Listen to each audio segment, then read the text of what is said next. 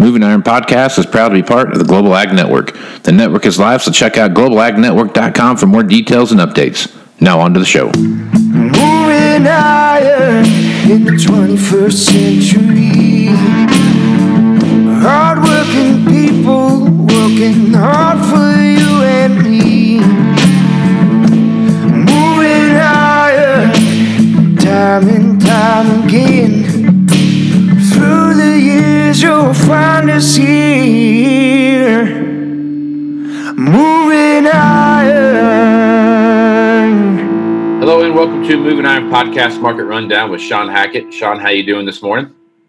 Pretty good, Mr. Casey. Wild times. Volatility is not the problem anymore. No, that's true. That's, instead of intraday ups and downs, we have pretty much just intraday straight ups. So, yeah, I guess we've talked about the corn thing, and it opened up huge. I got my 6:30 alert this morning. When markets opened up, and December corn's at 451.5. July corn's at 435 and 7 3/4. 435 3/4, and then so that puts December corn open up this morning at 14.5, and July corn up at 15.5. Of course, beans followed that along with it. You're up almost 30 cents across the board on the July and November contracts. Wheat is all up too. Now, that's all good. That's all great. We've been talking about how we need some event somewhere to kind of point us in the direction of upward prices in commodities, and we've got that with plane delays that we're seeing now. We've kind of passed that threshold. I looked at 10-day forecast of where I'm at out here in western Nebraska, and there are 4 days, I think, in there that don't have 3 in a row, that don't have any rain in the forecast, and one kind of by itself, and everything else around that is a 20+% chance of rain. Pretty similar across the Corn Belt and everywhere else. The further east you get back there, so high prices are good. That's awesome. We've been waiting for that. What happens when you don't have enough crop to offset these new prices that come up, and there's a lot of prevent plant in there, and that aren't going to get that big number right now. And I guess what's the overall outcome going to look like if we get high prices, but we don't have a lot of bushels to add up those high prices? Well, it's always the rub that if you're the country or you're the area that has the bad weather, and you're the one that has the short crop, and you're the reason why the prices have risen, you don't really benefit that much, because what you gain in price, you lose in volume, and you walk away. And of course, if you miss the top, or you don't set, you get greedy and you don't sell the higher prices, and then they fall, and then you sell.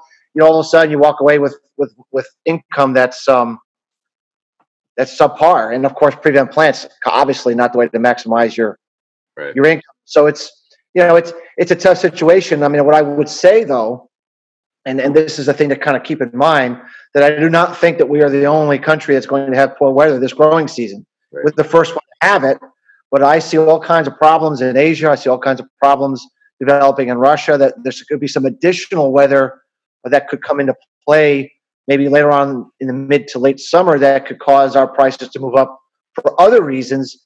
And that might offer the opportunity for farmers to maybe lock in a better price for next year's crop, when they hopefully can have better weather, more acres, and a bigger crop. And so I think you just kind of have to say to yourself, we're not going to have the volume this year. There's nothing we can do about it other than do the best we can. But we can possibly have a big crop next year and lock in high prices while everyone's bullish. And that's something to really, really keep in mind, is to keep your eye on squarely on the ball for next year, when we probably will have better outcome than this year. And so that's what we'll be looking to do for our customers, and is try time when they should be thinking about selling next year's crop and locking those prices, whether it's with put options or sales, or however they want to do it, but futures sales. But I mean, that's something really, really important, because it could be a big income generator next year if you get a high price and a big crop next year.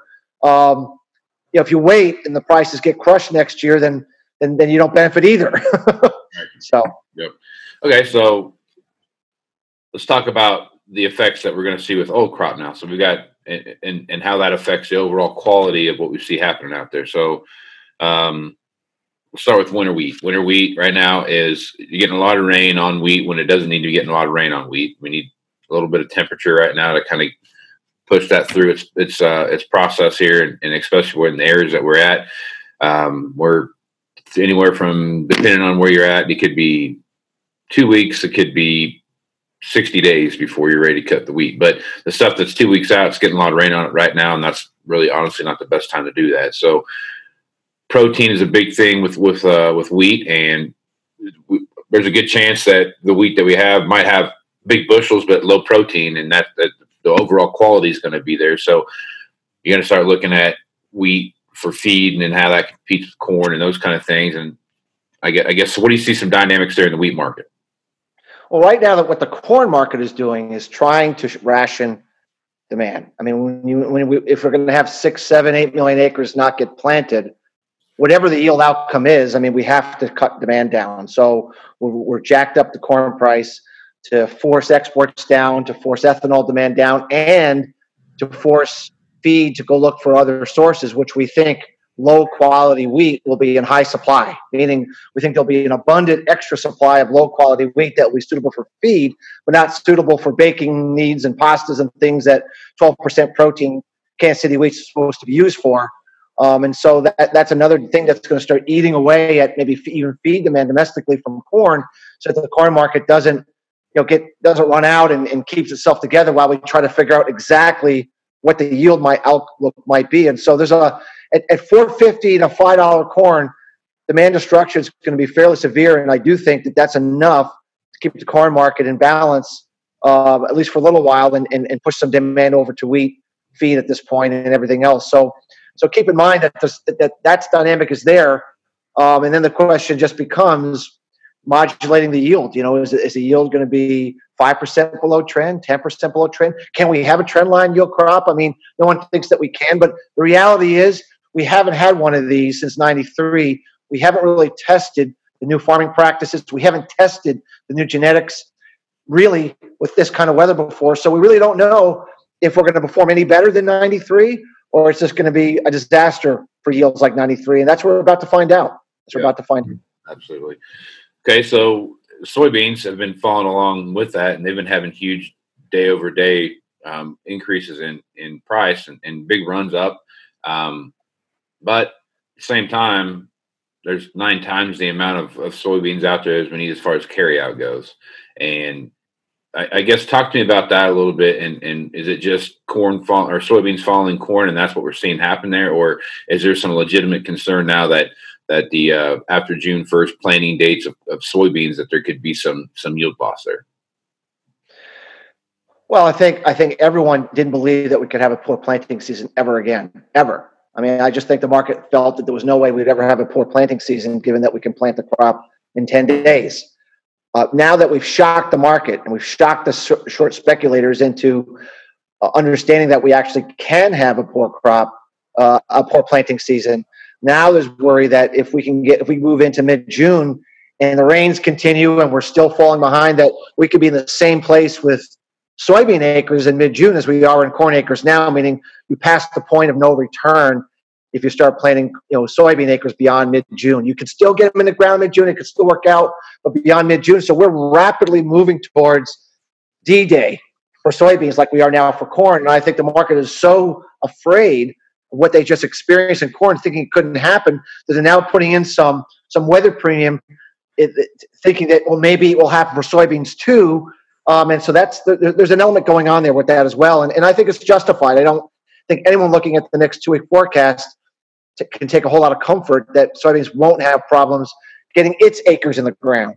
And so I think there's that dynamic going on, that now that the market is sobered up to the idea that this is in fact a poor planting season, that soybeans could get swept up into the mix. And obviously yields, certainly could be hurt by it. Now, obviously, we'd have to hurt the yields a whole lot more to get ourselves into trouble, where in corn, I think we already are in trouble. But nonetheless, it's still a reason to put, think about it. We were at $9 beans. We got crushed to $8. So now we're in the mid-8s, upper 8s. We haven't even gotten our way back to where we were. So we should keep the soybean rally in perspective. Corn making new highs. Soybeans just trying to get back to where it was. So there is a difference in the fundamentals there. Right. Okay.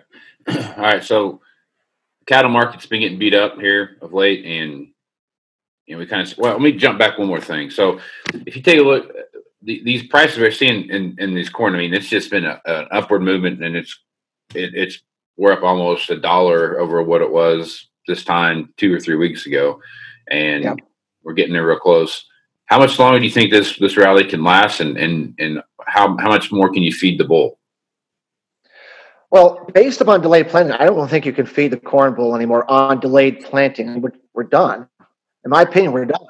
I mean, we can argue how many got planted, not get planted, and we have another week to go. But I mean, I think the market is trading the maximum worst case scenario for planting right now based upon what they see over the next week or so.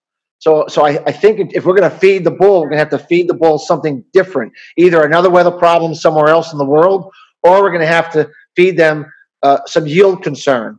Crop conditions look terrible from where they're supposed to be. We haven't gotten those yet, So I think we're in a transition, and it could be a period where the corn market pauses. We even could correct for a little while the market goes from delayed planting concerns to yield concerns. And so I don't think we can really pump this market up much more on the crops not getting planted. I think that was this week's trade, Okay. All right. So do you foresee that there's a leveling out here in the market moving forward, or do you feel like there's going to be some huge volatile swings that start taking place, where you have these 10, 15, 20 cent swings inside the day and it kind of runs all over the place? Or kind of what's your thought moving forward on the market?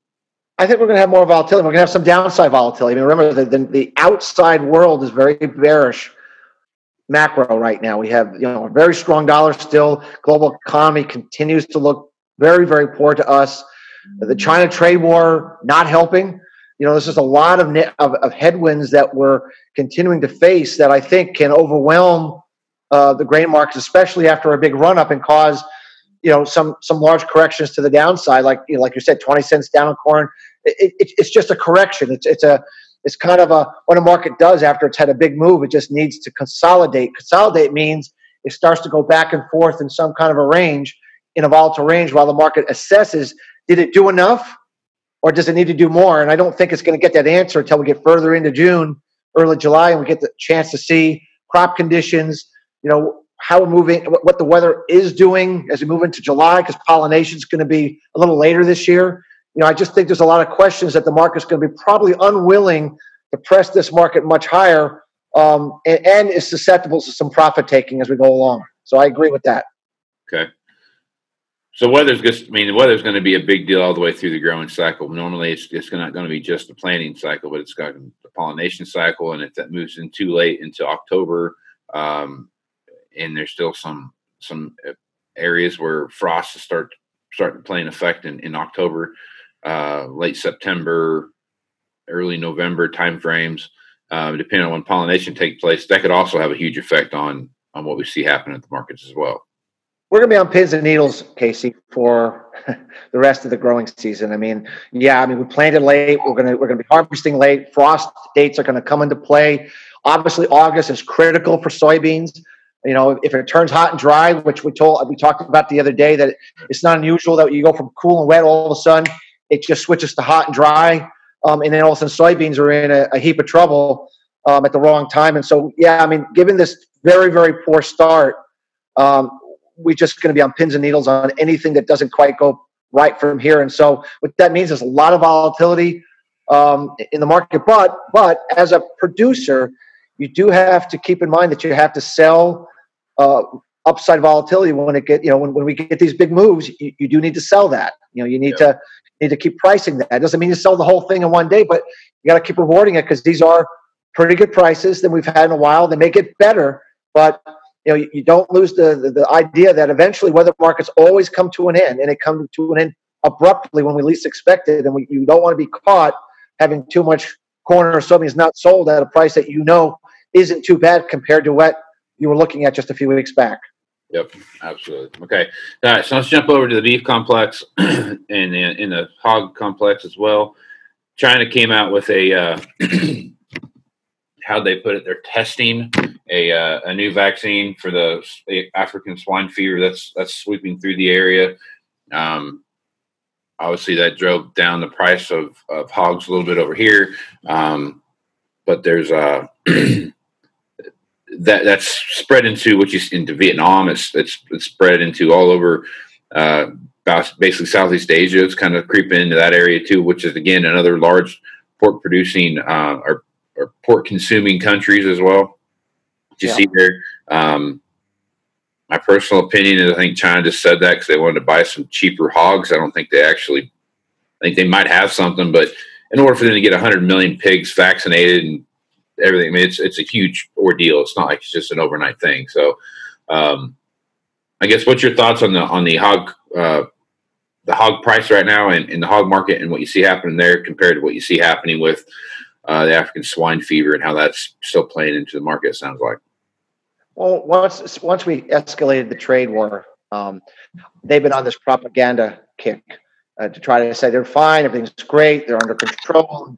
And so all of this, they're pumping out all this news to say that, they don't need us and all. And this vaccination, of course they're working on a vaccination. So are we. So is the whole world working on a vaccination. We will eventually find a vaccination.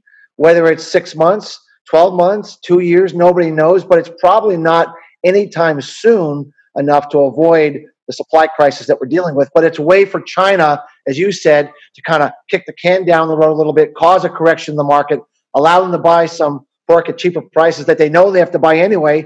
They're just gaming the market, in our opinion. I mean, what else are they going to say? We have no we have no clue what we're doing. We have no vaccine in works. Of course they're going to say that because it serves their best interest to do so. But I view all of that as really just grandstanding on their part, not anything material.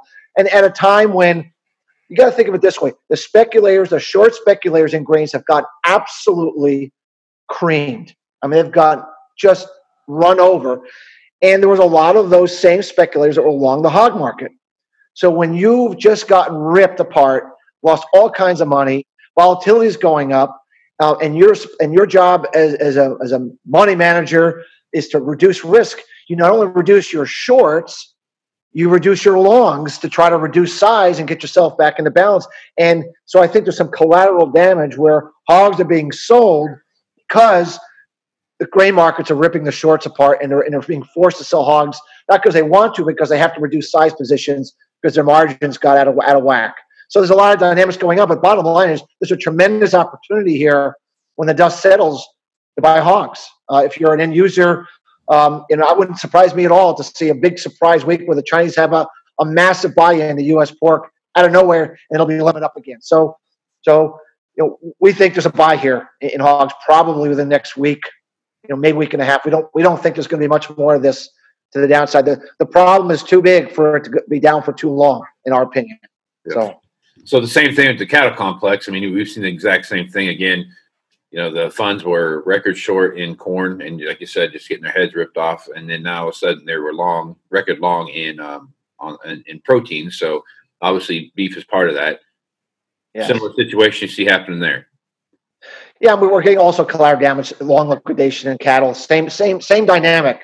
The other thing, of course, like with feeder cattle, the corn market goes up a lot. We know there's a negative correlation between corn prices going up and feeder cattle come under pressure because of the cost increases and such for feeder cattle. So that relationship is understandable.